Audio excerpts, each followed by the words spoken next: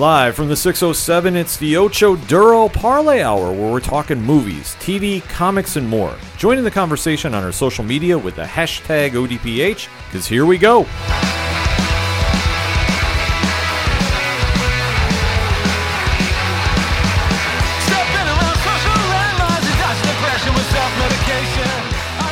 Welcome back for another edition of the ODPH podcast, better known as the Ocho Duro Parlay Hour. What is going on, everybody? My name is Ken M. Joining me in studio, as always, you know him. He is the co-host. His name is Padawan J. Hello, hello, hello. Folks, we have a lot to talk about in the land of movies, TV, and comics, and more, so definitely join in that conversation on social media. You can find all our links on OchoDuroParlayHour.com, and remember to use the hashtag ODPH, because we definitely want to interact with you.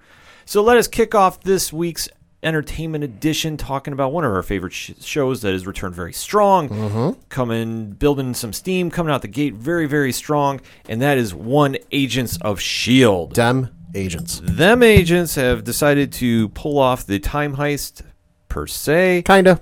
They're time jumping. They're definitely making their last season very memorable, and this episode was extremely strong. Yeah. For being the fifth episode in the series thus far, for season rather, I should say.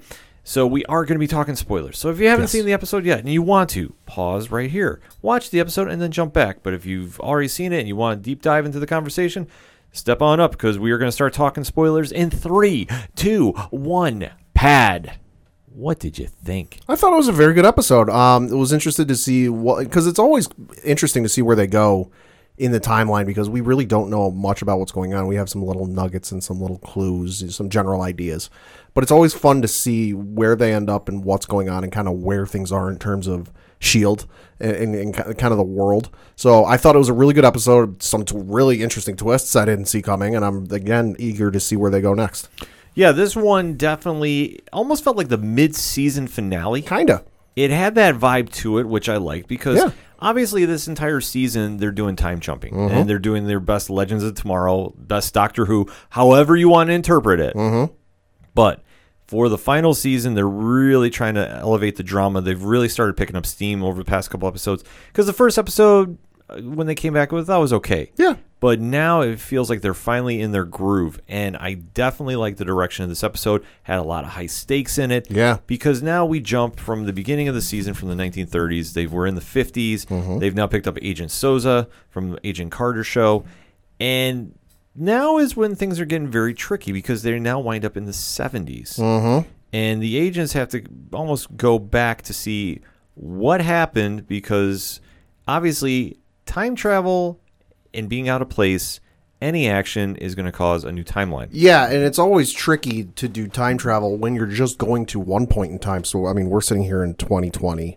It's one thing for you and I to time travel back to, let's just say, the 50s and try and not mess anything up. That's a relatively, in theory, small pebble to drop in the proverbial pond.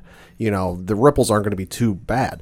But when you're jumping back in time to the 30s and then the 50s and then the 70s, more than one ripple is going to cause a few waves. Oh, absolutely. And this is where the agents are really being noticed for what they're doing. Because now, as they come into 1973 for the beginning of this episode, which, by the way, the intro crawl, Amazing. Holy crap. The crawls for Agents of S.H.I.E.L.D. this season have been epic. Whoever is responsible for making those, kudos to you. Yeah, they have just definitely captured each time period they've been in. They've had a very cool vibe to them.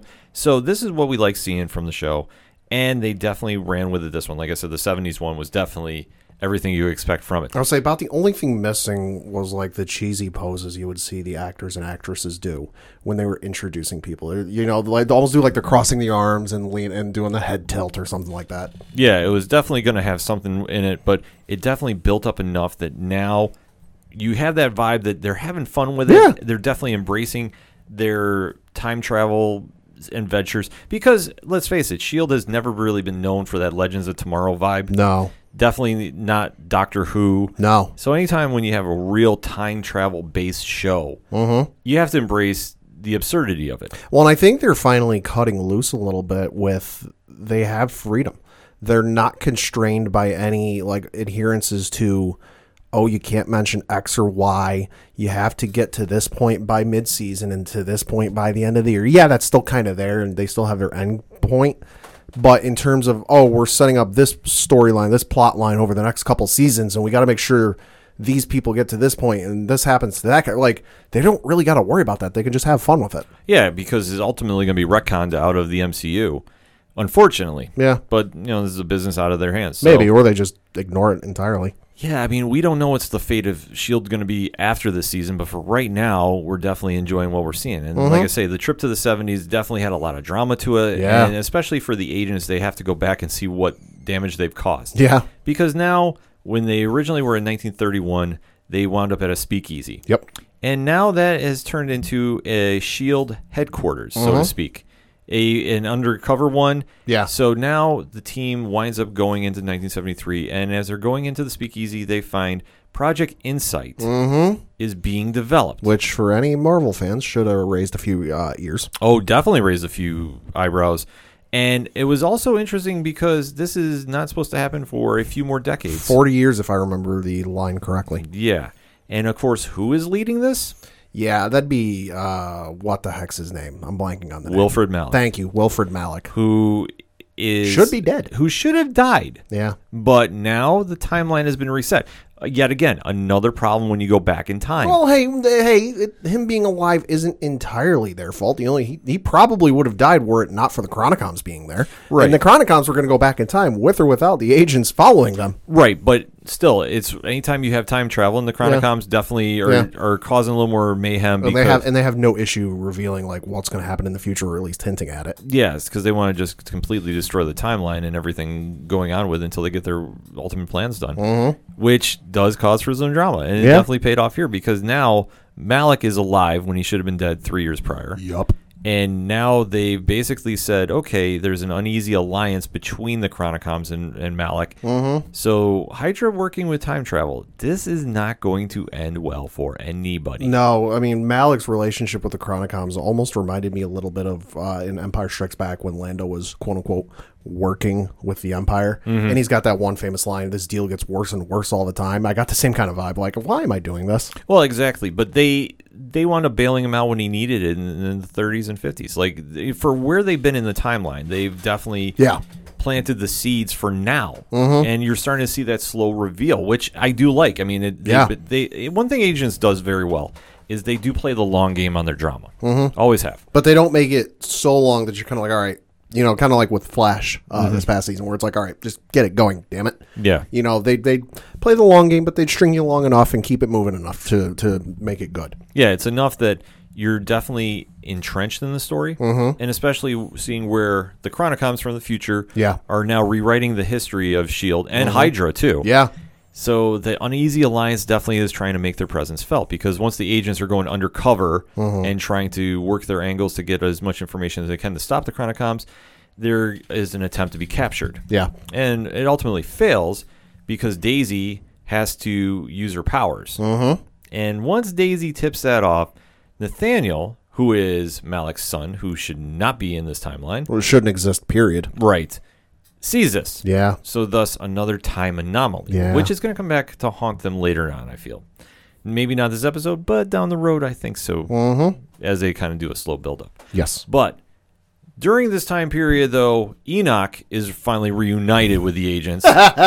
40 years later, Pad, break it down. Greatest line ever. So when Coulson and May and Daisy and all them are trying to escape the clutches of the Chronicoms, they're looking for a getaway car, and Enoch shows up in this awesome-looking car. I don't know what it was.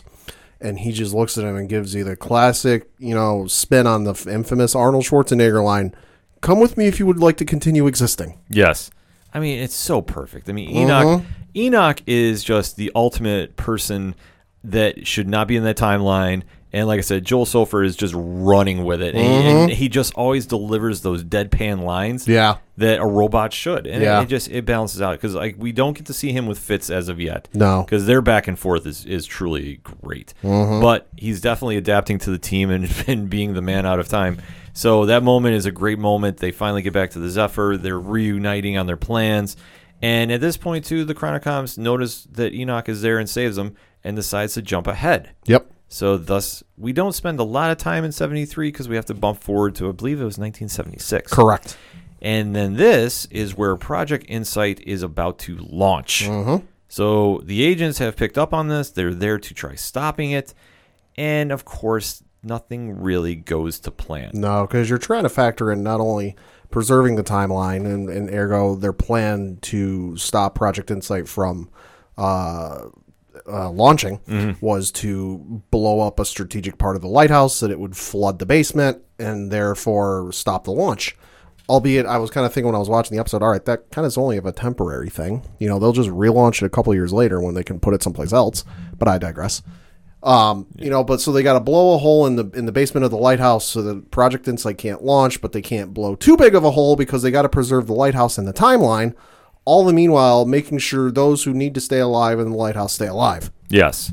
So it's a very interesting situation they're in, to say the least. But now the agents are in trying to stop Project Insight. Coulson and May are doing what they can, but you know, they get tipped off. And there is a very unique moment where Deke, of all people, Yeah. like I'm actually blown away by how Deke has actually elevated his status with the team. I mean, Jeff Ward has always played the comedic relief. Yeah, I mean, that's what I'm saying. Just the guy that should not be a SHIELD agent. No. But yet he's making the most SHIELD moves this season. I'll say it's like if this is a movie, he should be the guy that like you see in the background of a Bond movie when Bond is getting his gadgets from Q. Yeah. Like this shouldn't be a guy that's like in the field actively taking parts in missions. Yeah, it's absolutely wild to see that he's being the best SHIELD agent right now, which looking at that roster, I mean, we've already talked about Daisy. Yeah. Something's going on with her because she is acting completely irrational for not respecting the timeline. Something's going on with Yo-Yo. Yeah. May is back from the dead and Pissed as all hell. Pissed as all hell and got powers. Coulson is an LMD. Coulson's just trying to figure out life. Yeah. So, of course, Deke now being gosh, this just sounds so weird saying the lead agent. Well, and let's not forget, you've got Gemma, who's kind of like the head on time travel and figuring out where they are and this and that. Something's going on with her, let's not forget, because there is the shot early in the episode where Deke, I believe, is talking to her, and she's kind of like wants nothing to do with it. She's like, I think Deke was talking to her about, listen, you and my dad really need to get together because if you don't, you know, I'm not going to exist. And, you know, and maybe that he goes, maybe that would be a good thing because, you know, I've made some mistakes in my life and it'd be good to redo that and try and avoid those lives and those mistakes. And she goes, wouldn't avoiding those mistakes require some preparation? And he goes, oh, noted. I'll leave you to it then. And she kind of rubs the back of her neck almost as if, you know, you've got a headache or something, and pulls her hair away. And there's those 3 lights that are in the back of her neck. Yeah, I'm almost wondering if she's a Chronicom and they don't know. I'm thinking the same thing. Yeah, that's why I was early predictions on that. It's like something's not right with her. I think she got swapped out for at some point. Yeah, something happened somewhere. Because obviously we haven't seen Fitz yet. Nope. Simmons, I could definitely see it, and I mean, who knows who that could be? I'm also wondering when that would have happened because I don't remember a time where she went missing. No, the only time I think something could have happened is when Fitz and her were tied up to that memory machine. Oh, that's true. That they were reliving their memories through each other. I didn't think of that. That's the only thing I'm sitting there watching. I'm going, maybe that's like a leftover plot hole that we could spin, but I don't know. Could be. I mean, that's what I say. The one thing about doing future villains, you can always have a loophole to rewrite something and add something in there. Yeah. So with that being said, though, I mean, with Deke being the lead agent, because Yo-Yo is a shell of herself this season, they wind up confronting Wilfred Malik at this time. And what happens now? Wilfred starts monologuing as villains do, which I found it funny. Earlier in the episode, Yo-Yo makes mention of a Bond villain hideout. And then a couple minutes later, Wilfred starts monologuing like a Bond villain. Yeah. And much in a very James Bond style, Deke just goes, all right, had enough of this, and just shoots him. Yeah. Which, where has this man been? All of a sudden, let's just backtrack just a second. This is the 3rd time this season alone he's been ready to shoot somebody. Yeah. Deke. And who was with him? Was it Yo-Yo that was with him in the room? Oh, yeah. And I love Yo-Yo's reaction where she was essentially like, dude, what the hell? Yeah. And he's basically threw his hands up in the air like, what? He's not supposed to be here. Time anomaly. I took care of the anomaly. Yeah, which he does not realize the fact that because he was alive this long, the timeline's already rewritten, so... In theory, to fix that time anomaly, you got to go back in time again, kill him when he was supposed to be killed. It's just more mess. Yeah, it's more the mess that is time travel. Like I say, few shows can pull it off very well. Legends does a good job with it. Yeah. Doctor Who has been doing it for years, so God, yeah. they've set the blueprint for it. I know I'm missing a couple other ones. Hit us up on that hashtag ODPH. But for S.H.I.E.L.D., they still have not grasped this idea. No. Why are you messing with the timeline? They're just kind of going by the flying by the seat of their pants. Yeah, and it's definitely showing off because they're being very irresponsible with what they're doing. Yeah, very shoot first, ask questions later. Yeah, which is not helping anybody. No. Because, during this whole attack on the base that has Project Insight, you have Coulson and May. They're trying to run around and obviously destroy the lighthouse. You're having Daisy and Souza now running around, and they get captured. Yep. And at this point, too, because Daisy revealed her powers, she's now going to be used her powers against her, essentially. That's how it's kind of playing off. Meanwhile, on the Zephyr, you got Mac and Simmons who are trying to figure out what to do now because Malik was already kind of setting the seeds that you can't stop what's already going to happen. And I guess I should clarify because it was Nathaniel who was kind of saying that. Yeah. No matter what was going to happen, because Mac is ready to stop the detonation because he winds up seeing his parents being held captive at the base. Right, they're being held. Their prisoners are in the basement of the lighthouse, and if they blow a hole in the White House, they blow a hole in the lighthouse. The basement will flood and kill his parents before he is ever born. Yeah. So now the timeline stakes are that much higher, and it's absolutely wild to see just how all of a sudden the drama and intensity of this episode really picked up on the last half of the show. Yeah. Like, I remember live tweeting with Dre, shout out to Dre, and, we were just going back and forth, what is going on right now? And every minute of that was just escalating. And then finally, this was, like I say, it had that mid-season finale feel. Kinda. Because the last 10 minutes, this is when you had Deke do the shooting, you had Nathaniel catch Daisy and Souza, and then you had Mac coming up with a hard decision. Okay, what do? Do I allow Insight to launch or not? Yeah. Ultimately, he winds up blowing up Insight, giving their stealth away. Yep. So now they're being caught wide open. Which is something that let's not forget, something the Chronocoms planned for. Yeah. Because when the Zephyr left in 1973, the Chronocoms went to visit Wilfred and gave him a folder. And he looked at it, and they said, oh, you need to take care of this, or whatever the heck they said. And Wilfred looks at him and goes, well, why don't we just add him to the list? Because much like the movie Captain America Winter Soldier, there was a whole list of people they were going to target with Project Insight. And who was on the list?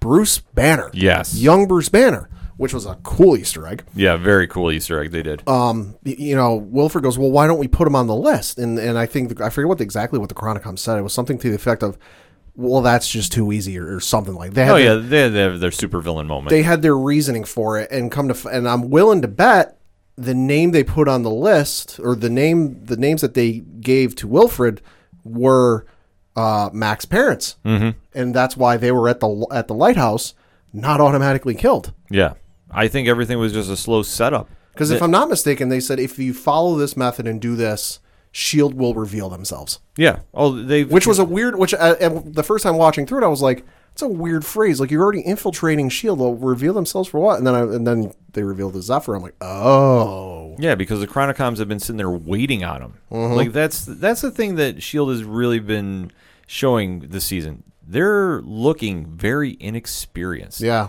and especially for being a team that has been around for a few years, they're getting behind the 8 ball every time. And they're getting behind the 8 ball with the Chronocoms learning, because in that same conversation, the Chronocoms tell Wilfred, you taught us something that day in whatever year it was about human emotions and what they're willing to do.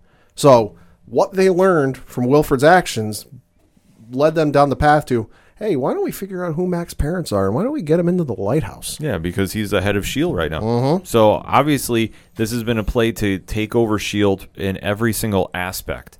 And how the episode ends, too, with Nathaniel making an idea of stealing Daisy's powers. And who does he plan on calling? One Daniel Whitehall. Yeah. If you've been following S.H.I.E.L.D. throughout the years, you know this is not a good phone call. No. And this is how the episode ends, which I loved how it did because it was almost like a quick fade to black. And I'll be honest, until I rewatched the episode, I completely forgot that Daisy and Souza didn't get rescued. I was like, oh, wait, that's right. Yeah, no, they didn't get rescued. They completely walked into a trap, which, I mean, hey, you expect with shows like this. Was it a trap or was it just a conveniently like, hey, I know you're going to be in the area, so let me just kind of keep an eye out? See, it had a vibe to me that it was a trap. Okay. That I think the Chronicoms have been that far ahead. That's true. To pick up on it. Just the only thing that I think is helping S.H.I.E.L.D., and I know this is going to sound like a weird take, but it is what it is. The fact they have Souza with them, I think, is throwing their timeline off for the Chronicoms to follow him. Yeah, because he's not supposed to be there. Right, so it's another anomaly that is playing into the factor of it. Right. I know it sounds real crazy, but... Oh, so the Chronicoms are going off of the history that they know and they're aware of, and the history they know and they are aware of does not feature Daniel Souza. Right, because Daniel Souza is presumed dead. So this is where things are going to get very interesting, and especially how it had that big moment feel at the end. Yeah. Because now, what happens with S.H.I.E.L.D.? What happens with everybody that's captured? What? That's what we have to wait for. It's going to be a fun episode as we're watching tonight, as we're recording. But still, Pad, there's a lot of questions they have to answer. But I love this season, though, for the fact they're tying in so much history of the MCU. Yeah, no, it's awesome and something I wish they would have done, not excessively, but like tidbits here and there. Yeah, I definitely think so because I think we've been very critical about Season 6. Yeah. Hasn't been the best one ever, and obviously Season 1 was the worst one. Yeah. And I think that's a very popular theory. Yeah. But this season, it looks like they've taken that challenge of we want this to be our legacy season. And they're really pulling out all the stops from deep diving into the history of the MCU, including some uncharted water that we haven't walked. This is where S.H.I.E.L.D. is really excelling at, and they're tying in everything to their show. That I think if you're a longtime viewer of Agents of S.H.I.E.L.D., you're going to feel that payout just more than the casual fan that's been jumping on past couple seasons. But they're ending the show on the right way. It's a big moment feel now. And obviously with... just about 8 more episodes left. Something like that, yeah. You're really getting the sense that the stakes are getting that much higher.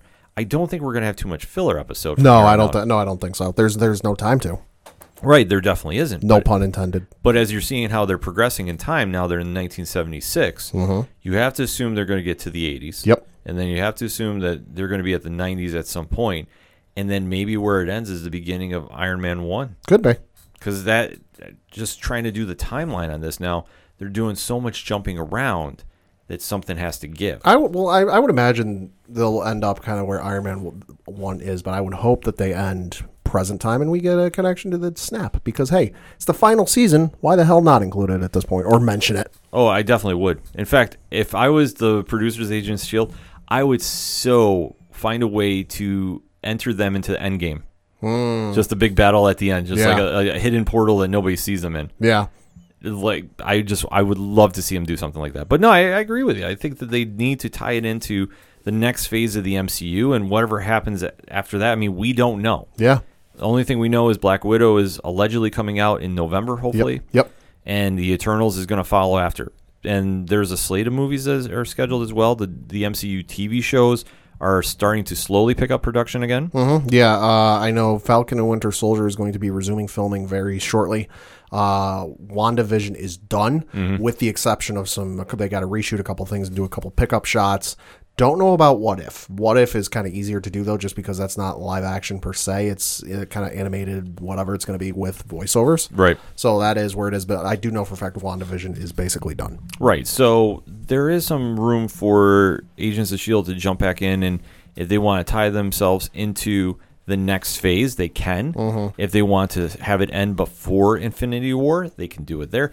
They have a lot of possibilities now, and it's going to be really fun to watch. I just don't know how they're going to wind up ending the season. But if this episode is any indication, I think we're in for a great ride. Yeah. And I can't wait to see the next episode. But let us know what you think. Hit us up on that hashtag ODPH. What is your thoughts about this past week's Agents of S.H.I.E.L.D., and what do you think the direction of the show is going to be moving forward? We're going to take a quick break. We'll be right back. Hey guys, it's Kyle and Nick, And we're from Dem Fancy Dinosaurs. a weekly comedy podcast revolving around movies, TV shows, and pop culture. We release a new episode every Thursday. And you can find us on Apple Podcasts? Why did you say that like a question? I don't know. Okay, anyway, yes, you can find us on Apple Podcasts, Spotify, and any of the podcatchers. Or you can look up www.demfancydinosaurs.com Thanks, guys. Stay fancy. and enjoy the rest of the show. This is Rich, the host of the Three Fat Nerds podcast and co-host of the Horror Zone 607 podcast, and you are listening to our hashtag 607 podcast brothers, the Ocho Duro Parlay Hour. Now kick it back over to Ken Moneybags and the crew.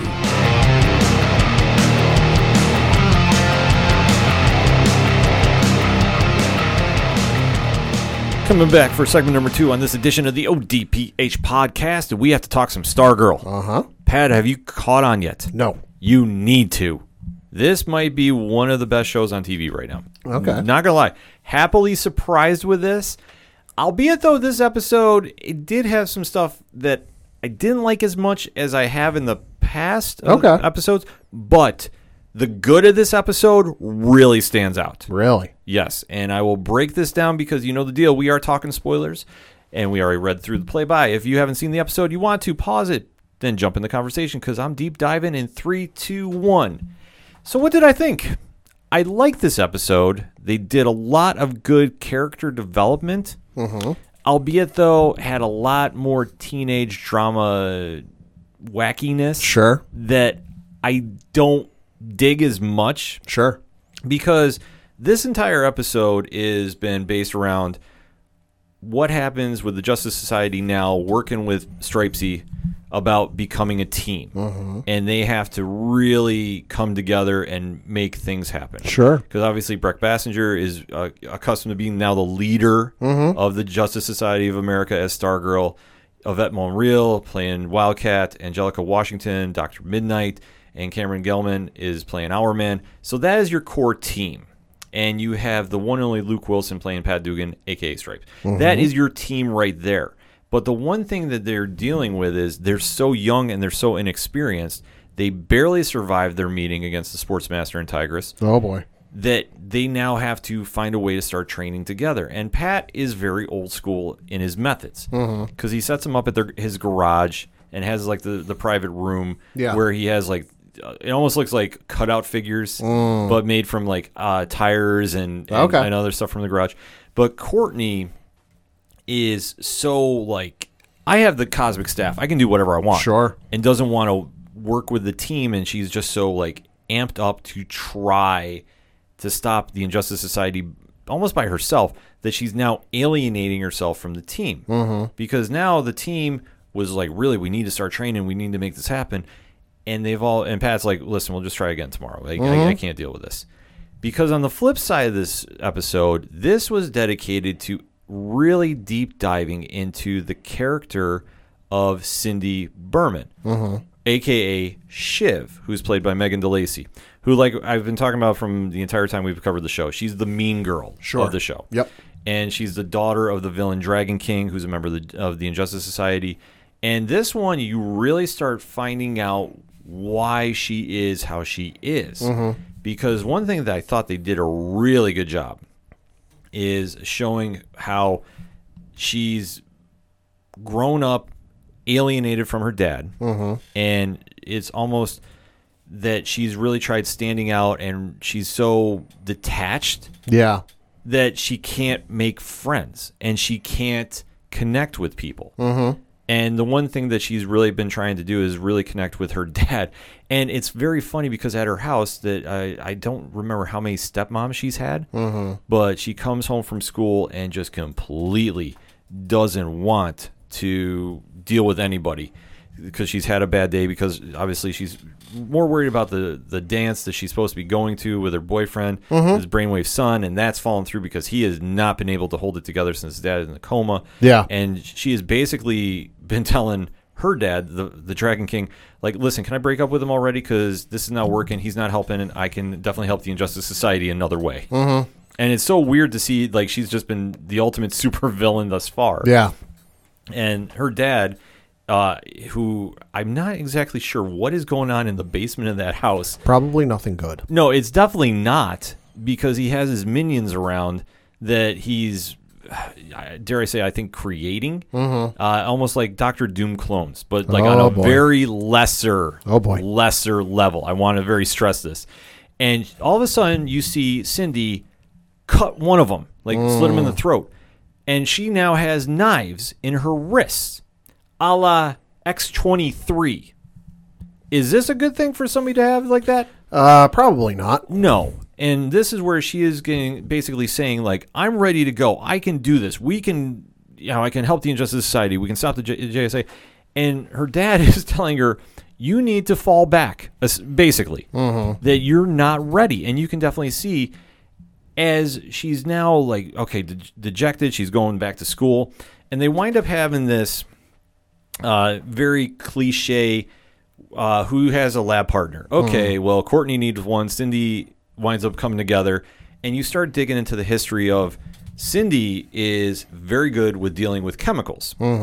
And she says, well, my dad was a chemist. I've been doing this since I was 5 years old. Sure. And you see her just making stuff, like, out of nowhere.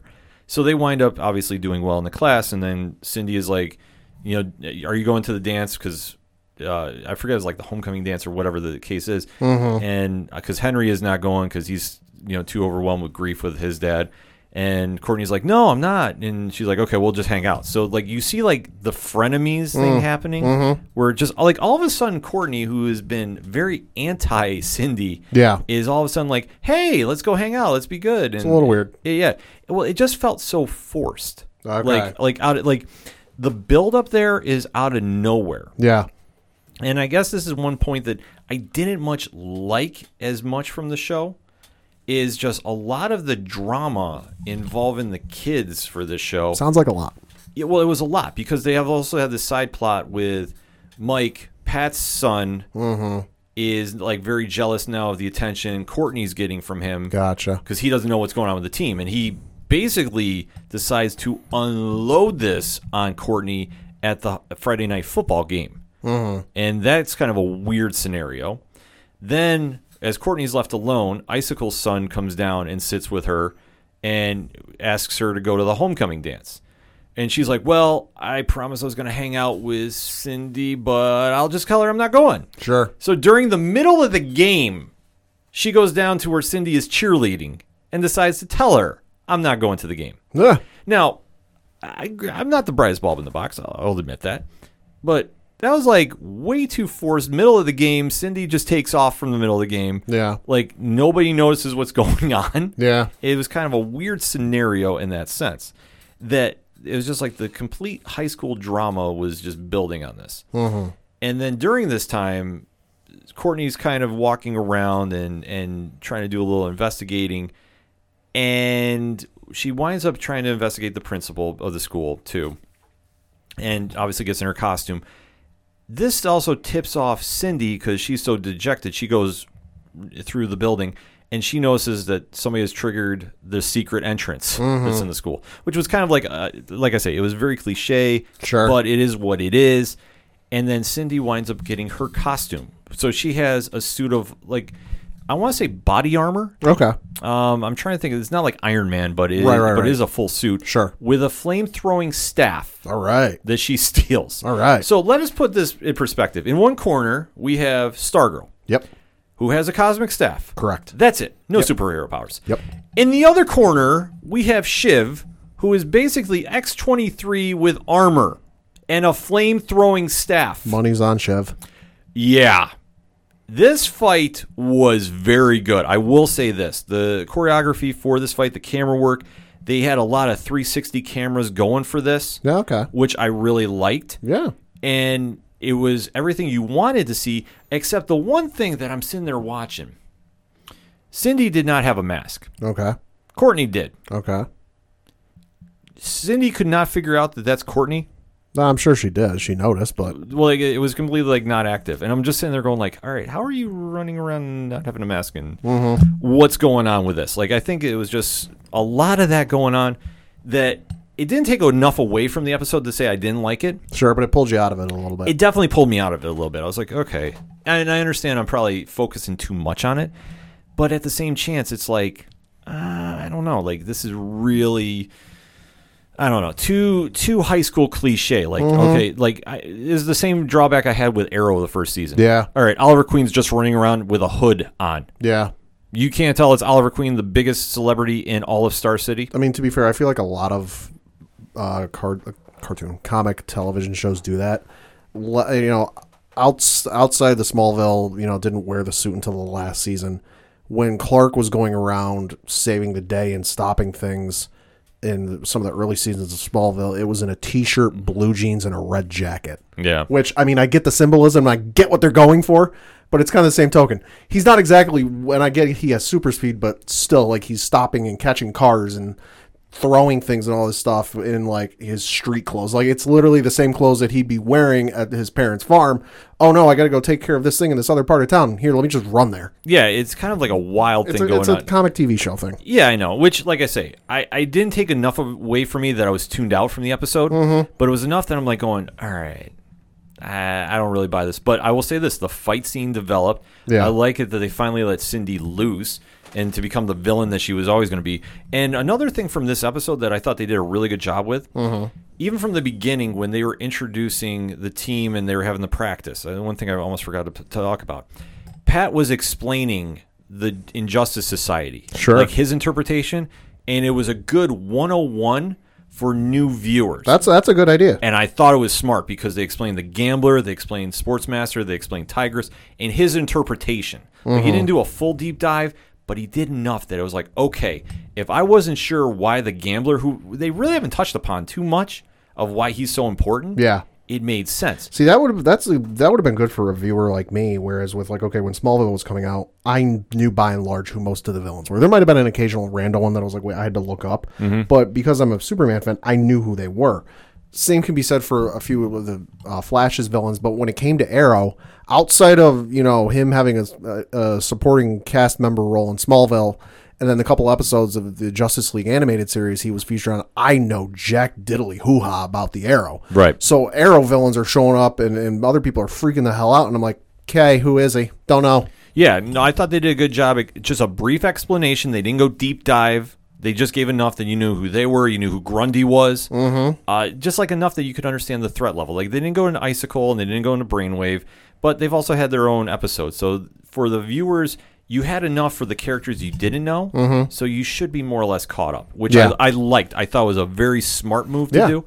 And especially now, as they're progressing with the kids, that you have the young JSA, but they're almost telegraphing a little bit Sure. that if Stargirl gets renewed, which I fully think it's going to get renewed, I would imagine.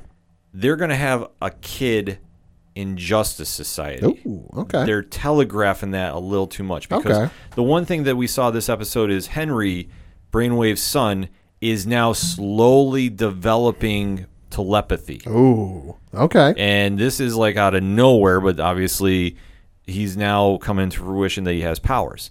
We also see Cameron, Icicle's son, starting to develop ice powers. Ooh. So you're seeing that slowly develop.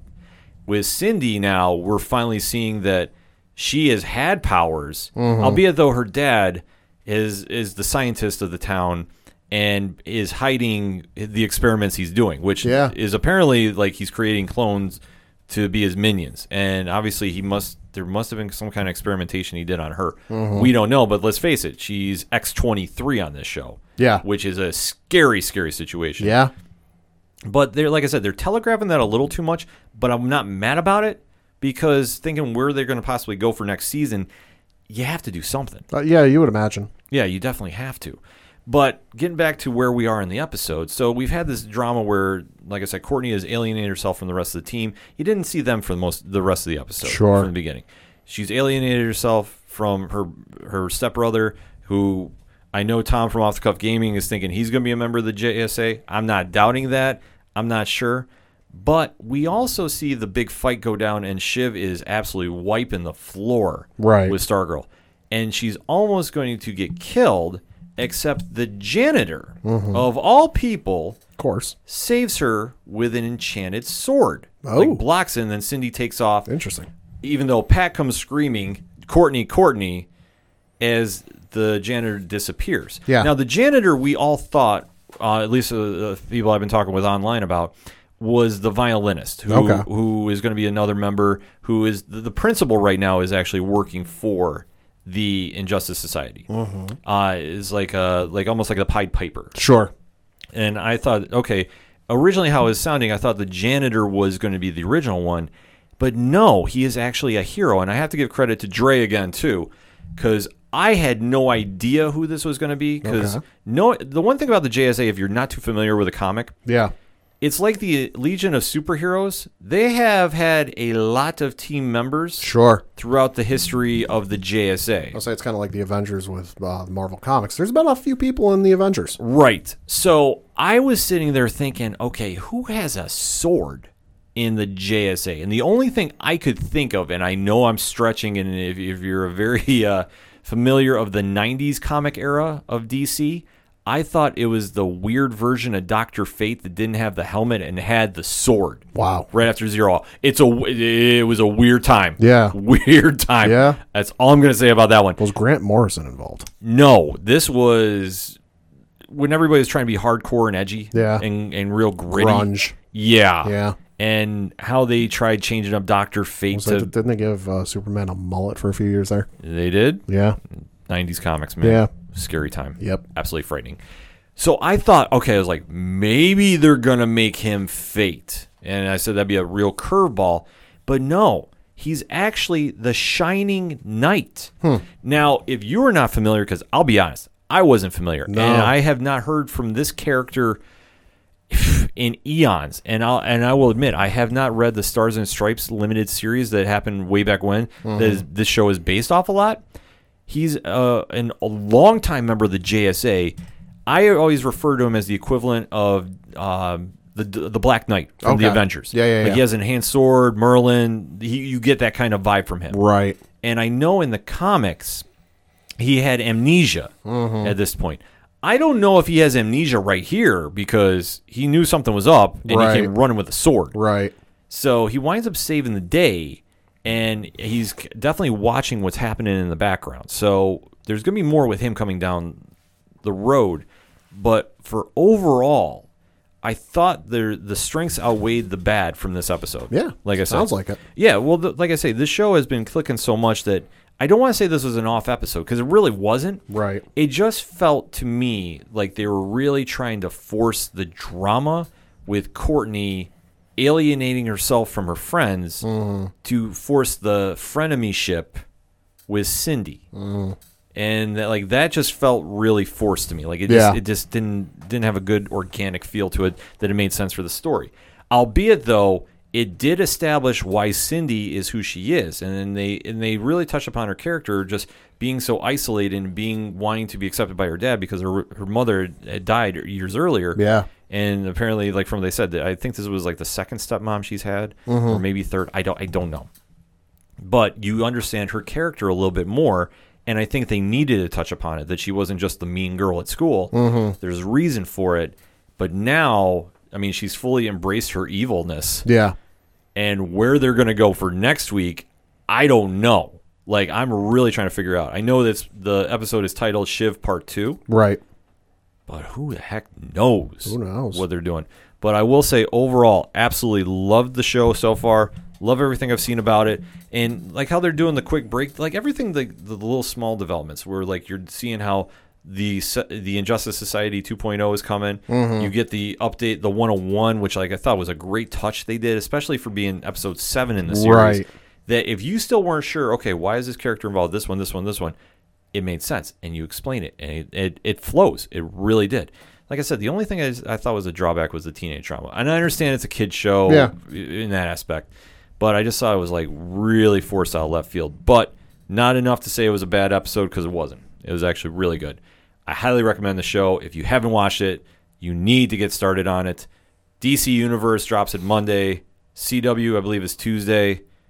However you need to watch it, get watching it. Stargirl is definitely one of the best shows out right now if you are definitely into comic book shows. So hit us up on that hashtag ODPH. Shout out to Dre, too, because he's live tweeting during it as well, too. So definitely need to follow him, at DreDriven83. What is your thoughts about Stargirl so far? Did you love this episode? Did you hate it, and why? And where do you think the rest of the season is going? Let's have that conversation. We're going to take a quick break. We'll be right back.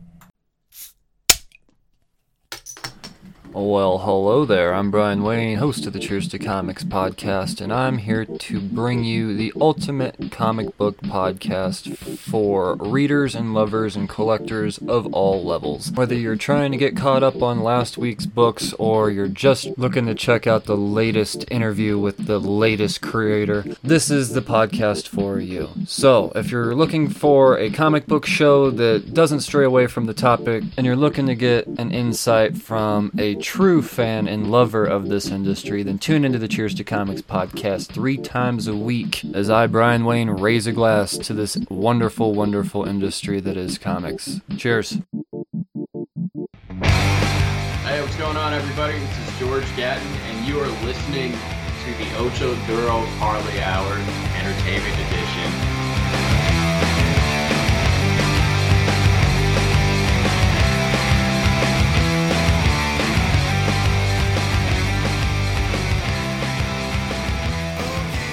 Coming back for the final segment on this edition of the ODPH podcast, and we're doing an extended edition of one-shots. Kind of a little quiet to really draw one subject out for a full segment, so we said let's hit you with as much as we can. Yeah. So, Pad, why don't you kick us off? Because I got a lot. Again, first one coming from Deadline, a little interesting, and quite honestly exciting. Walmart and the Tribeca Films are partnering on to have drive-in movie theaters in their retailer's parking lot. According to an article from Deadline, Walmart and Tribeca Enterprises have teamed up to turn the retail giant's parking lots in 160 locations across the country into drive-in movie theaters to help liven up a summer marred by COVID-forced social distancing.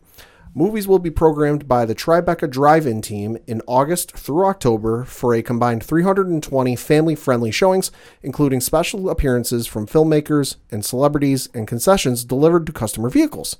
The lineup wasn't released, but more information will be available closer to the start. Customers can pick up picnic items curbside at Walmart stores before the movies. The article goes on to say the July program will show Wonder Woman, Space Jam, and other films with a mix of ticketed and free events honoring frontline workers at locations in Arlington, Texas, Pasadena, California, Nassau County, New York, and Orchard Beach in the Bronx. So definitely something to check out in your local area, because who knows? You might be able to go down to your local Walmart and check out a drive-in movie. Kind of wild in an idea, but you know what? Definitely during this time period, it's like, yeah, I can't argue that. No, not at all. Sticking with the movies, looks like Marvel's next film that they are currently filming, because obviously Black Widow is filmed and done. Eternals is in post-production. It looks like Marvel is aiming to begin filming again on Shang-Chi. They're prepping to restart filming at the end of July. According to a source from down in Australia to Deadline, quote, the cast and crew of Shang-Chi who travel to Australia will be quarantined upon arrival per the country's guidance. Accommodations for those in quarantine are identified by the government. Of course, Shang-Chi halted first unit filming in March after director Destin Daniel Cretton self-isolated over concerns he'd contracted the coronavirus, and his test did come back negative. And then obviously with things going the way they did, they stopped production altogether, but it does appear that they're getting ready to resume filming on it again. Because, like I said, Black Widow's done and in the can, just got to wait for that to come out. Eternals is in post-production according to the IMDb page. And then after that, it is the untitled Spider-Man film, which I did read the other day. Marvel and Sony are looking at starting filming that in September. So, hey, we're looking at more Marvel content soon. As long as everybody's safe and healthy doing this, I'm all right with it. So I have no issue. Obviously, we are like a lot of people right now itching to get back to the theaters and get back to the way things were. But as long as everybody's being safe about it, sure. And, you know, Shang-Chi, I think, man, that's going to be a sleeper film. I think so. I think it's going to do real well, just because I know the gentleman, I forget the name of the actor. Simeon Liu. Thank you. Is a big fan of the character and a big fan of Marvel in general, so I think he's going to knock it out of the park. Yeah, I'm definitely excited for that. Yeah. So. Staying with Marvel movies, I should say. I got some interesting Jurassic World Dominion news. Obviously, the previous 2 Jurassic World films, mixed reviews. Did well financially, but in terms of how fans receive him, a little mixed. Got some interesting news today though from Sam Neill. He revealed in an interview with Yahoo Movies UK that Alan Grant, Ian Malcolm, and Ellie Sattler will play an integral part of the upcoming film Jurassic World Dominion. He said, of course, he is set to reprise his iconic role as Dr. Alan Grant. He said in the interview that he cannot wait to reunite with his dear friends Jeff Goldblum and Laura Dern on set.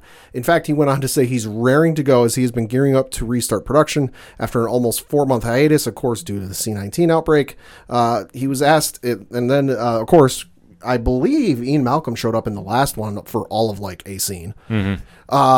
He was asked if it's going to be a couple of scenes or a more substantial role.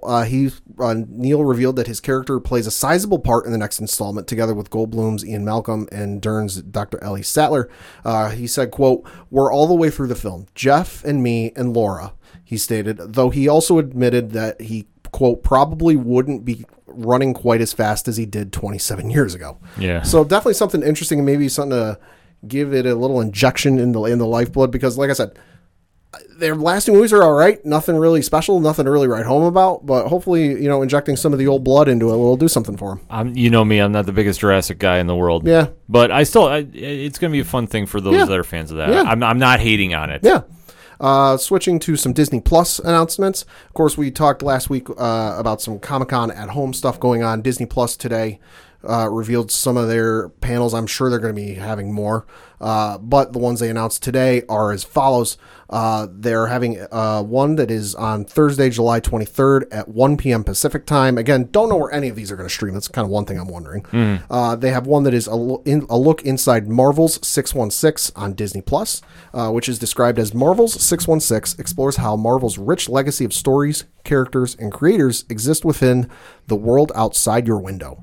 Each documentary, helmed by a unique filmmaker, explores the intersections of storytelling, pop culture, and fandom within the Marvel Universe. Join directors Gillian Jacobs, Paul Scheer, and executive producers Sarah Amos and Jason Sturman as they discuss the making of this Disney Plus original anthology series with moderator Angelique Roche. Interesting. And I can only say that name because her name's been read like 100 times on the Marvel scripted podcasts. Hey, the fact that Marvel's getting ready to kick off San Diego Comic-Con at home, I know we're going to hear more stuff coming. Yeah. It's only a matter of time. And obviously, when that happens in July, we are going to be doing some live stuff on Twitch, twitch.tv/607podcast. Dude, I'm excited for Con. Yeah. Like, I know it's from home, and I get that, but still. It's going to be nuts. Yeah, it's going to be absolutely crazy. I know, and especially the month after is DC Fandom. Mm-hmm. And a lot of stuff lined up for that. Hearing some rumors. Yeah, definitely. About a video game. Ooh. Just saying. I'm here. A couple other panels they announced for the Disney Plus Comic-Con panel. They are doing one for the upcoming Phineas and Ferb movie, Candace Against the Universe. And then they're also doing one called Blast Off with Disney Plus's The Right Stuff. It says, from Leonardo DiCaprio's Appian Way and Warner Horizon Scripted Television, The Right Stuff is the first scripted Disney Plus original series from National Geographic. The series takes a clear-eyed look at the early days of the U.S. space program. The series follows 7 of the military's best pilots as they become astronauts for the newly formed NASA at the height of the Cold War. Competing to be the first in space, these ordinary men achieve the extraordinary, inspiring America to turn towards a new horizon of ambition and hope. And it's moderated by former NASA astronaut Dr. Mae Jemison. So that's definitely something to check out with the Disney Plus stuff coming for Comic-Con at home. That should be real interesting. Yeah, definitely excited to hear about that. Yeah, Disney Plus having some more great announcements. They announced the other day summer movie nights. Now, this is something very interesting. It will be starting this Friday, and it'll be weekly, where they showcase or add a new film to the platform. It's original movies or blockbuster hits or classics. So starting this Friday and every Friday from July 3rd through September 4th, they will be adding new films and featuring them prominently on the service. This Friday will be Hamilton. Of course, everyone's looking forward to that. Yeah. This will be the real test of the Disney Plus servers if they hold, because good Lord. Also, The Mighty Ducks. Friday, July 10th, they will add X-Men Days of Future Past and then Solo, a Star Wars story. Friday, July 17th, they will add X-Men Apocalypse. July 24th, they will add Pirates of the Caribbean Dead Men Tell No Tales. July 31st will be Incredibles 2. August 7th will be the original X-Men movie, and then the Peanuts movie. August 14th is Ant-Man and the Wasp, and then The Greatest Showman. August 21st is Beauty and the Beast, the 2017 live-action version with Emma Watson. Okay. August 28th is the 2005 Fantastic Four, which, funny story, HBO, somebody put the wrong cover for Fantastic Four on the wrong service today. I forget who it was, but somebody for the 2005 version put the cover of the 2015 version. People caught it, and it's on the internet. You can find it. Yeah. They're also adding Alice Through the Looking Glass, and then closing out the summer movie nights with strong September 4th, The Wolverine. You know, a lot of good stuff coming. Yeah, no, and I'm very surprised, as were a lot of people. Because let's not forget, 20th Century Fox, before their merger with Disney, had a deal with HBO for their X-Men movies to end up over there. That's why Dark Phoenix is over on HBO Max, because HBO Go's not a thing anymore. Yeah. It's why it's on HBO Max. It debuted on HBO Max and not Hulu or Disney Plus. So I think this was very surprising for a few people that maybe they figured out the wording of the contract and were able to add those movies to Disney Plus. But hey, that'll be cool. Yeah, it's definitely, I mean, the more content you can get, especially for Marvel trying to get everything under their roof. Mm-hmm. I mean, because and having a better setup than HBO Max, where hey, stuff doesn't leave unless there's a pre-existing contract. Yeah, because I know some stuff from Disney just left. A couple of movies, I'm blanking on them at the moment, but I read about them this morning. They went over to Starz, but that's because of a pre-existing contract. Once that contract's up, they're going to all go back. Switching to some interesting news. Can you remember Scott Pilgrim versus the World? Hell yeah. Great movie if you haven't seen it. Classic. I know it was on Netflix at one point. It might still be there. Directed by Edgar Wright. He gave an interview the other day with Entertainment Weekly where he revealed that he has been involved in ongoing talks with the comics creator Brian Lee O'Malley and the film's executive producer about revisiting the material in an animation way as opposed to following up with a direct sequel to the 2010 film. He said, quote, "There's some plans, and there's nothing official yet, but there are some plans to revisit the material in an animation way. We've been talking with Brian and with Jared for a while about it. What if we did something with the books in anime form? It's being discussed as we speak," close quote. So that'd be real interesting. I also would like to say I'd love a sequel to the 2010 film because it definitely leaves it open for more. Yeah, it definitely did. I mean, but I'm also like on the side of like, I don't know if I want to see a sequel. Yeah, I mean, I'm kind of there. I'm kind of there too. Like, it's one of those, if they can do it right, sure, but Scott Pilgrim is fine as is. Yeah. Like I hate when they just tried to do it for nostalgia reasons instead of like a really good story. Yeah, no, but if you got the comics creator on board, the director on board, and the producer on board, if they do it, it should be amazing. Will Chris Evans come back? Oh, I hope so. There's a list. There's a lot of actors. I mean, there's a lot. Yeah. There's a lot of actors in that movie that, like, when I saw it the first time, I didn't realize it, but when I rewatched it with my girlfriend a couple months ago, I was like, holy shit, there's a lot of people in this. Yeah, like, it's so underrated for like how many people were a part of that. Yeah. Switching to some video game news. A couple years ago, there was some leaked footage. I'm pretty sure you can go to YouTube and still find it, of an upcoming Harry Potter game. Now, Harry Potter games have been hit or miss over the years. You know, the Lego games are great. Some of the movie tie-in games are little cookie cutter, and I remember some of the earlier games on PlayStation 2 were pretty good. But there is an upcoming one, and then the mobile ones, don't even get me started on those. Yeah. There was a leaked footage that came out of what looked like a new Harry Potter game, and I want to say this was like 2017, 2018, and everyone got real excited because it was around the time of E3, and everyone's like, "Oh, we're going to get a new Harry Potter game announced at E3," and nothing came of it. Right. But a report came out earlier this week from Bloomberg that Warner Brothers Interactive is working on the game, and it is set to be released in late 2021 for PlayStation 5 and the Xbox Series X. It's been, like I said, been long rumored, never officially announced. It's one of those things that, like, are you or aren't you? There was, like I said, I suppose a game leak in 2018. According to two anonymous sources close to the project, revealed to Bloomberg that the project is very real and that it is in development by Disney Infinity Studio Avalanche Software in Salt Lake City, Utah. Sources confirmed that the leak from 2018 was real, but many of the rumors that have come after are false. Also said that despite the C-19 pandemic and the possible sale of Warner Brothers video game publishing business, and there's been some backlash against J.K. Rowling, which is a whole other ball of wax. That's a whole Yeah. The game is on track for its release next year. Should be real interesting because I was reading some stuff the other day that it's open world and you can kind of go wherever you like. I got my wish list of what I'd like to see in it, but I kind of want to see some gameplay first because when you say Harry Potter RPG game and there's talks that it's open world, you're going to set a lot of high expectations. Yeah, I mean, to go into that franchise, Uh-huh. it's a huge deal. Oh, yeah.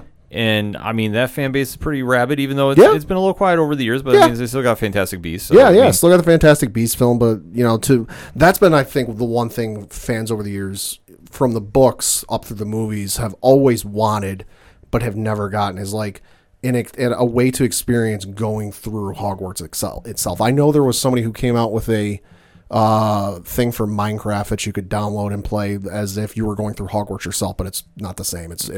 To get something that would be akin to going to Hogwarts itself, as somebody who grew up reading the books as they were coming out and watching all the movies as they come out, I'm absolutely amped for this. Yeah, no, it definitely sounds dope. It's going to be awesome. Switching over to some more video game news, obviously with no E3 going on and all the other gaming conventions going on, not happening, it looks like Square Enix is going to announce several, quote-unquote, new games in July and August. Okay. They originally had a press conference planned, obviously, for E3.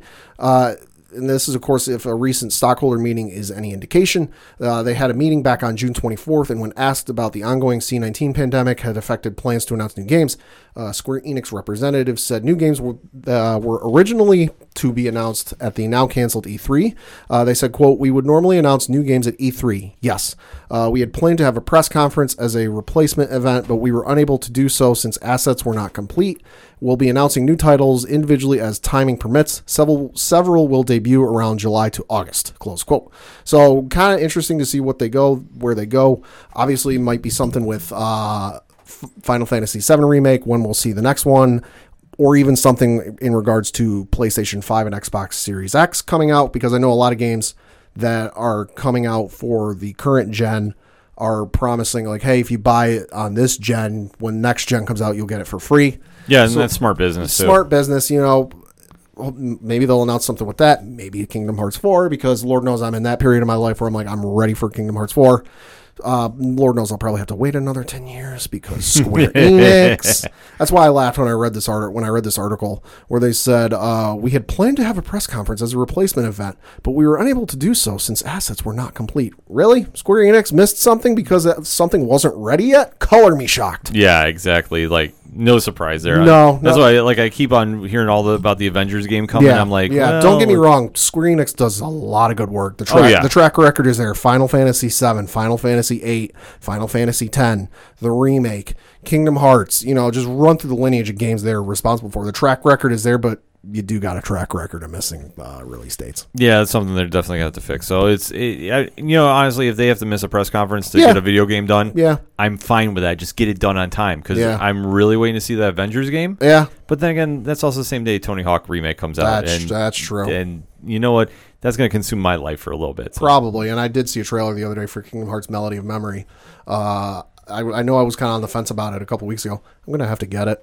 Oh, okay. You're officially sold on it? Well, I'm sold on it because it doesn't look as bad as some of the other song-based games that they've done in the series. Okay. It looks like it's gonna feature music from the series up to Kingdom Hearts 3. I don't think they showed anything from Kingdom Hearts 3, but I know they showed stuff from the first one, second one, and then some of the ones in between 1, 2, and 3.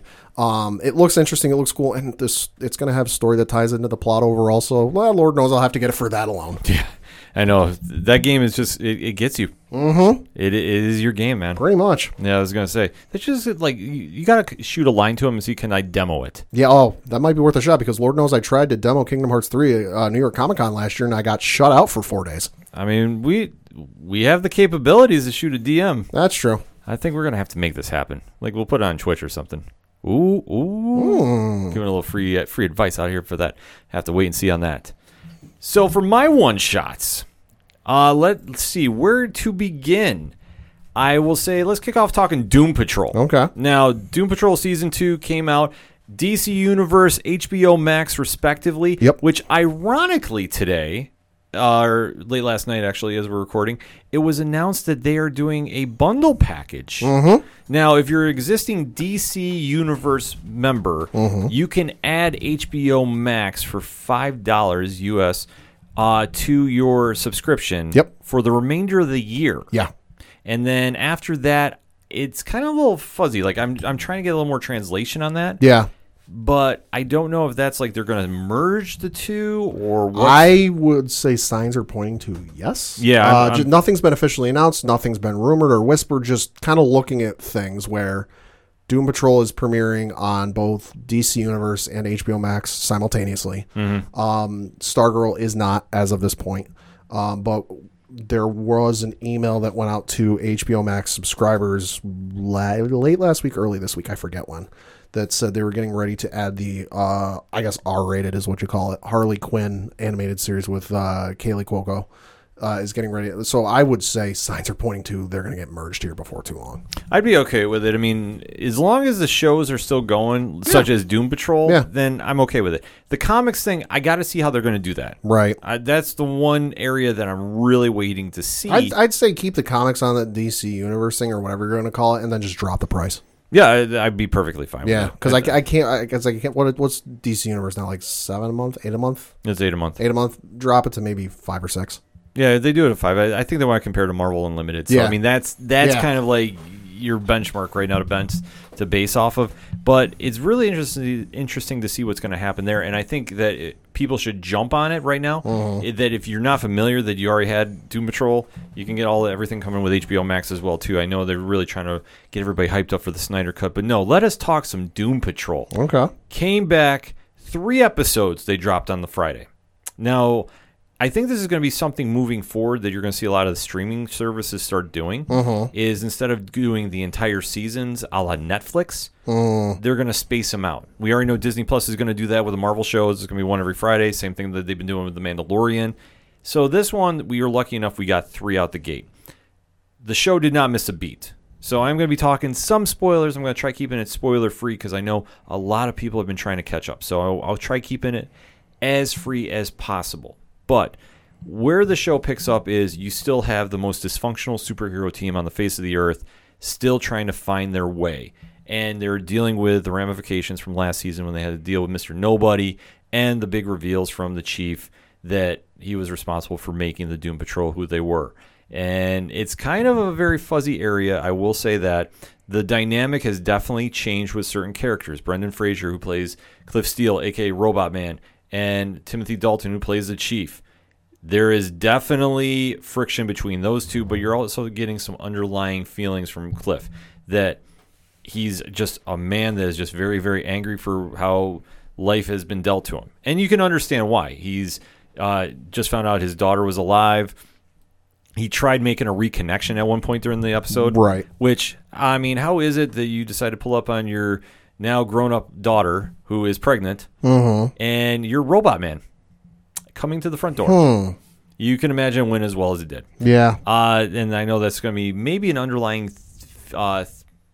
storyline going on throughout the season is just Cliff coming to terms with he's no longer a man, he's a robot. You're going to kind of get that vibe too. You're also getting a lot of reflection in characters. I mean, Negative Man, played by Matt Bomer, picking up right where he left off, definitely dealing with his character and just, the ramification of his actions. You're also seeing Diana Guerrero, who has been the star of the show, in my opinion, picking up right where she left off with Crazy Jane, dealing a little more with drug abuse right now. She's using that. I don't know as like more of an escape to drown out the multiple personalities, or you're just getting a little more of her history, which either way, they're still telling that story and you're seeing how fractured they are. Albeit, though, the one character that is seemingly accepting and coming together with everything that is involving her is April Bowlby's Elastigirl, which I didn't think Rita was going to be the let's be a team player, but she kind of is right now, and she's really trying to embrace the superhero lifestyle of mastering her powers. And I know that Cyborg has been working with her. Jovian Wade has been really stepping his game up for this series thus far. Yeah, he's been a bright side to being in the Doom Patrol universe, which like we've talked about in the past too. He's so much of a traditional superhero that when you mix him up with the Doom Patrol, it's really not supposed to work out, but yet he's very much stealing scenes he's in and has still not lost the Teen Titans Justice League element of his character. Sure. So it's definitely working out. Like, he's starting to slowly get some screen time and develop his character a little more. And obviously dealing with the storylines they're touching upon too this year, it's really interesting to see where they're going, because now we've met the Chief's daughter, Dorothy, played by Abigail Shapiro, and she is a very unique character, arguably the most powerful character in the Doom Patrol universe, and still is a child, though. And you see the backstory going there, and it's literally straight out of a Grant Morrison comic. Okay. It is everything you would expect. It's absolutely wild. It's bonkers. It's funny. It's crazy. And how they're progressing with the season, it's been really good. And so the underlying theory of what the Chief is trying to do to extend himself and his life, because as you find out, he's been trying to tamper with immortality and see how long he can progress his life to stay one day alive longer than his daughter. So, and like I said, he explains it, because right now you're seeing how the Chief cares about his daughter and how he's subsequently caring about his team, which has become his family, which you didn't really feel that vibe that first season, but I know they're really trying to push it this season. And I know we've only had a couple villains thus far appear, so I'm not sure what the major antagonist is going to be. They did do the Red Jack storyline from the comics. I'm not sure it's going to be the complete end of that character this season, but they did do it for one episode, and it was everything you were expecting from that. Okay. Not going to spoil. The Dr. Time one was a very, very funny, little out there episode, but it's everything you want to see from Doom Patrol. And that's what I love about that show, is just it gives you enough that, as quirky and as messed up as this universe is, you find yourself rooting for these characters, even though you're kind of questioning why. Like I said, Robot Man, I can't stop laughing a lot of times, because he just comes out and is definitely the guy that is like, what the F are we doing here? Right.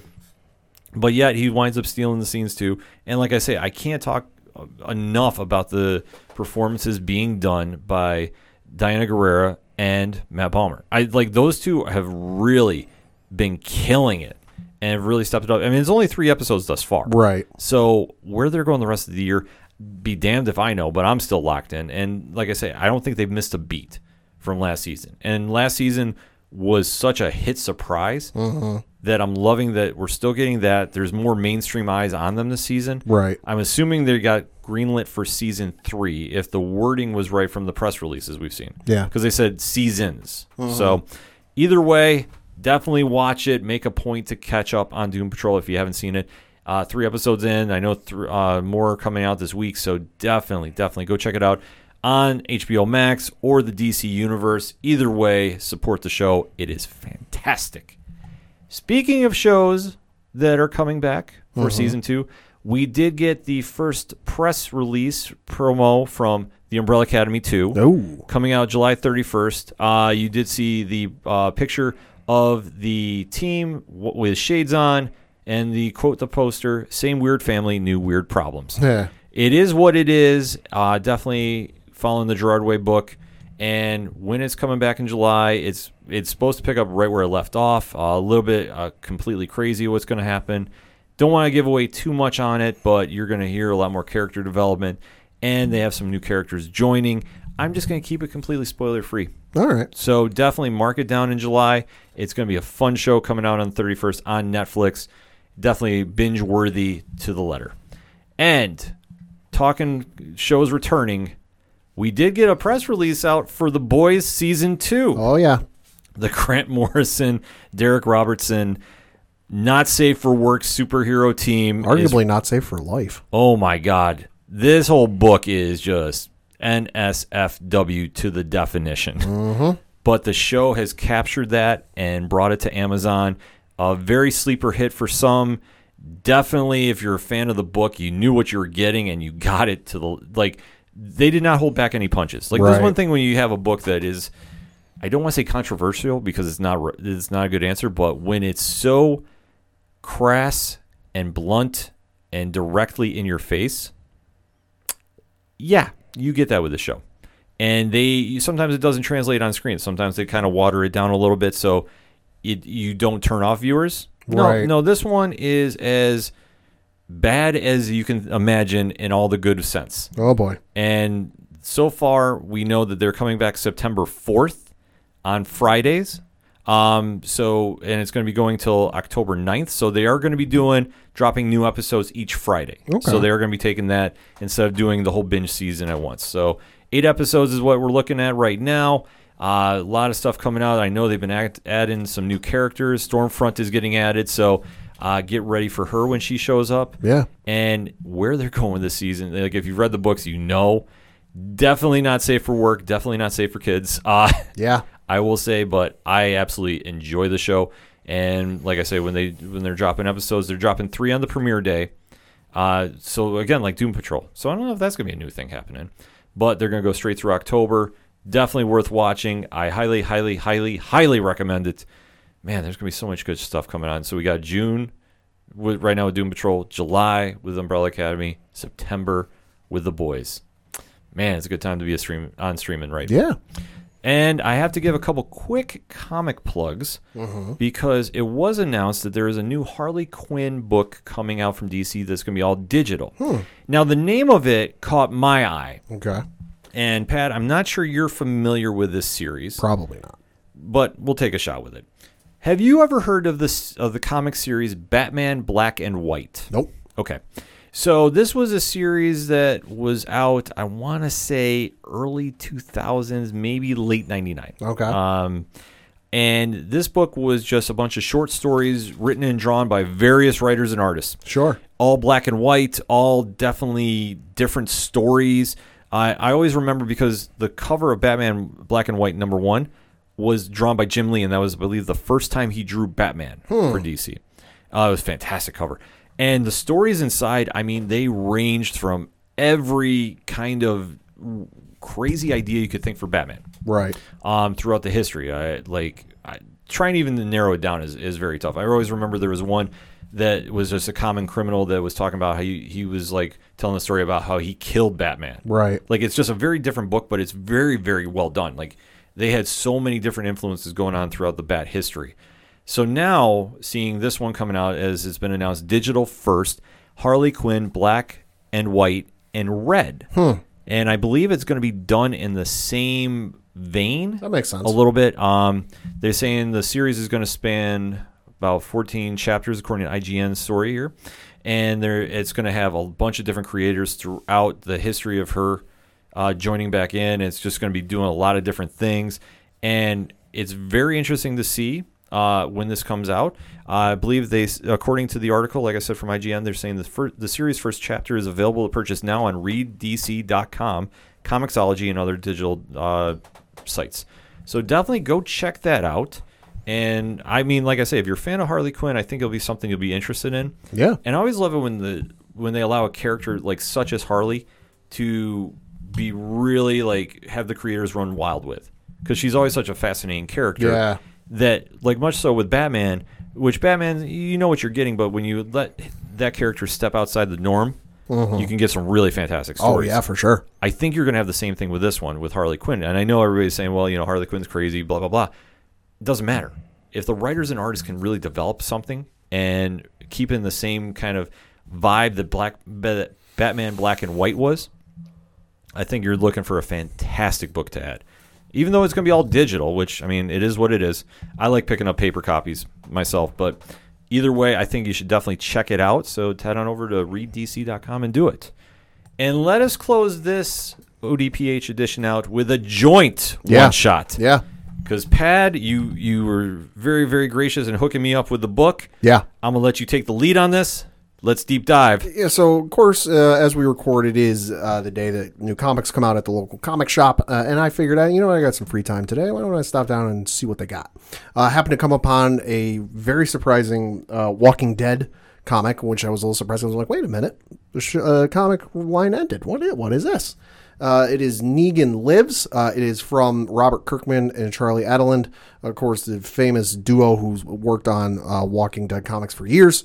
And it's, as the comic title says, Negan Lives. Don't want to spoil too much for you. It's, if you're a Walking Dead fan, highly recommend you pick it up and give it a read.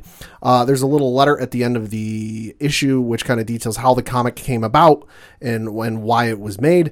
And there's a little interesting PS at the end of the letter. Yeah, I thought it was very interesting. Yeah. Should we give a spoiler warning for this one? Yeah, definitely got to give a spoiler for one. So if you don't want to be spoiled by the book, because we are going to talk a little bit about the book and a little bit about the big, what we thought was kind of a Easter egg per se, question mark. It was an Easter egg big enough to get me a retweet from the Walking Dead Twitter account. Yeah. Put it to this way. It's kind of a big deal, so we are giving you fair warning. If you don't want to know it and you haven't read the book yet, you've been warned. But 3, 2, 1, Pad, what was that spoiler? At the end of the letter, it says, P.S. Clementine lives. As in Clementine from the Walking Dead Telltale video game series. Yes. Which completely out of left field because Clementine has never, to my knowledge, featured in the comics at any point. No, she has never appeared in She's never appeared in the comics. The comics is all Negan focused. You know, there's a group who runs into Negan at one point in the issue, but Clementine is not one of those folks. No, it's definitely not. Like it takes up, I believe, somewhere around Walking Dead 174, something like that. Yeah. When he disappeared, and it was his swan song to his dead wife, not Lucille, even though we do think it was. Yeah. And it's just kind of Negan reigniting that fire to be Negan again. I will say the first page, the first panel was probably the funniest thing I've read in a long time. Yeah. Just because it's written for who he's talking to, but it's also like a Deadpool fourth wall break because it's like he's talking to the audience. Yeah, it definitely is. Like, it was just something, Kirkman loves writing. Oh, yeah. So, oh, yeah. But no, yeah, the big surprise and big reveal out of left field, had no reason being mentioned in this letter, is P.S. Clementine lives. Yeah, so that one, we don't know where that's going. I mean, Robert Kirkman has been known to throw a complete curveball at people. Mm-hmm. So it's not to say that he did not do this on purpose. Yeah. So, I mean, it's tough to figure out, like, what he's trying to say with that. And like, yeah, no, and it was, like I said, it was enough that on my own Twitter account, I posted, quote, "Did Robert Kirkman do what I think he did in the letter at the end of Negan Lives? Because if so, holy shit. I won't post spoilers, but if you're a fan of The Walking Dead, then you have to read it," and I included a couple hashtags. Lo and behold, not long after, the official Walking Dead Twitter account retweeted it because there might be some fire behind that smoke. Well, we've always said throughout the history of The Walking Dead that certain characters needed to make their appearance in that comic universe. Daryl Dixon is obviously number one. Mm-hmm. But Leon Clementine from the Telltale video games has always been one that fans have wanted to see. Oh, yeah. Whether on the actual TV show or on the comic form. Because the whole storyline that they've done there, I mean, they do tie in characters from the TV show. Yep. It's a very moving story. It's gripping. It's gripping, and it hooks you, and you don't expect that from that game because it's in the same vein as Choose Your Own Adventure. Yep. So to see how well received it was and how popular it was definitely something at the time. You're like, whoa. Yeah. Definitely mind-blowing on you. So to have Kirkman just drop that out of nowhere. In a book where, again, Leon Clementine, Clementine does not feature in this story in any way, shape, or form, has never featured in the comics, for a random one-off that was done to help the comics industry get going again. There's got to be something behind it now, whether it's they're going to do a comic run based off of Clementine, or there's going to be more video games. Who knows? Yeah, because the only thing that Kirkman was doing with this as well is he did have like a 5-page preview of his new book. I believe it's called Firepower. Yeah, something like that. So who knows where they're going with it? But just the fact of how he ended it was, knowing Kirkman, it could mean nothing. Yeah. It could mean something. But I don't think he was done with doing the Walking Dead series. I think he just needed a break. Probably. Because you figure for how big that comic got over time. Oh, yeah. And where were you going with it? Just the variations of that story that him and Charles Adlard wrote and drew. I mean, where do you even go from there? Yeah, that was about as shocking as if Charles Soule were to include a letter in a Star Wars comic and then just at the end go, that's set in like Return of the Jedi time. And then just, oh, yeah, hey, here's, a random letter. And then at the end, P.S. Mace Windu lives. Be like, wait, what? Yeah, it was definitely eye-catching. Like, wait, what is going on here? So Yeah. stay tuned, I guess. He's going to have some news breaking. Something will be coming. But, yeah, I mean, would he go back to the series? I mean, I think at some point. At some point you would imagine he would. I think how he left abruptly, it was just more feeling maybe burnout than anything. I mean, he always kind of claimed, well, yeah, I knew it was going to end like this. I don't necessarily know. I'm not saying he just went for a money grab with it, because I don't think so. No. But I think there's a lot more to it that we don't know. And obviously mentioned the Telltale games. Who knows what that's going to be? Mm-hmm. I mean, if I was him, I'd add him to the TV show in a hurry. Yeah. I think you could definitely get some viewers coming back for that. Yeah. But very, very interesting stuff. So definitely head down to your local comic shops and go pick that issue up. Mm-hmm. That being said, the music you heard on this edition of the ODPH podcast is that of Shout at the Robots. You can find out everything going on with SATR and our good friends at Floodlands, Walking Distance, Honker, Fair City Fire, Second Suitor. The list goes on and on and on. But where do you find that list? OchoDuroParlayHour.com/music. It's under the music section on the ODPH webpage. You can also check out the ODPH directory, which we have friends of the show, such as Johnny Moose from Excite Wrestling, who is rumored to be coming back on the show at some point. Wait and see about that one. I think Moose heard the Ryan Bombard show of the MCU, and he definitely wants to address that egregiousness of Captain America the Winter Soldier being so low. But we'll definitely have to stay tuned for that. And you can also check out Tom from Off the Cuff Gaming. Shout out to him. He's doing the Final Fantasy remake. Still going strong with that pad. All right. Yes, and he is still apologizing for his Ratchet and Clank comments from Power Rangers still sucks. Wow. Although I will say, saw online the other day, happy birthday. It was like the 20th or 25th anniversary of the Power Rangers movie. Yeah, it was something wild like that. Which I was like, holy crap, I didn't realize that movie was that old. Yeah, Tom has, I believe, a new article up on that#show.com talking a little Power Rangers and talking the Kamen Rider kickoff for the international audience. So definitely go over and check that out. If you need some directions, hey, that's why we have the ODPH directory for. You can also check out organizational links supporting Black Lives Matter, the voter registration, so definitely get out, get registered to vote. And you can also check out our fellow podcast friends and all the amazing groups we're in. So shout out to Pod Nation, shout out to the Legion Independent Podcast, shout out to Alternate Reality Radio, shout out to the Apocalypse community, and of course, shout out to #607podcasts, Rich, Ron, and Big Natty Cool, still on Twitter pad. Oh boy. Still has not been kicked off. Still is bringing the heat that he can do in front of a paywall, not behind it. Yeah. That he can get away with for right now. But if you want to get all the diesel you can handle, sign up for patreon.com/A122productions, and $1 gets you in the door, $3 gets you a comfy seat at the table, and you can hear all the exclusive content, such as Love is Scary, the hottest show on Patreon. And I Love Movies by Ron, who has definitely got some real good reviews coming up. I kind of got tipped off of some he's going to be talking about. Okay. Definitely willing to check that out. And, of course, you can hear That Wrestling Show that I am co-hosting with Rich on there as well. So much going on there. Definitely go over and check that out. Everything that is the ODPH you can find on OchoDuroParlayHour.com. That's all we got for this week. So for the one and only Padawan J. 35 days in, and we still don't have an app for HBO Max on Roku or Amazon Fire Stick. I don't care who has to get that done. Get it done. Enough said. I'm your host, Ken. Thank you, as always, for listening to the ODPH podcast, better known as the Ocho Duro Parlay Hour. See you next time.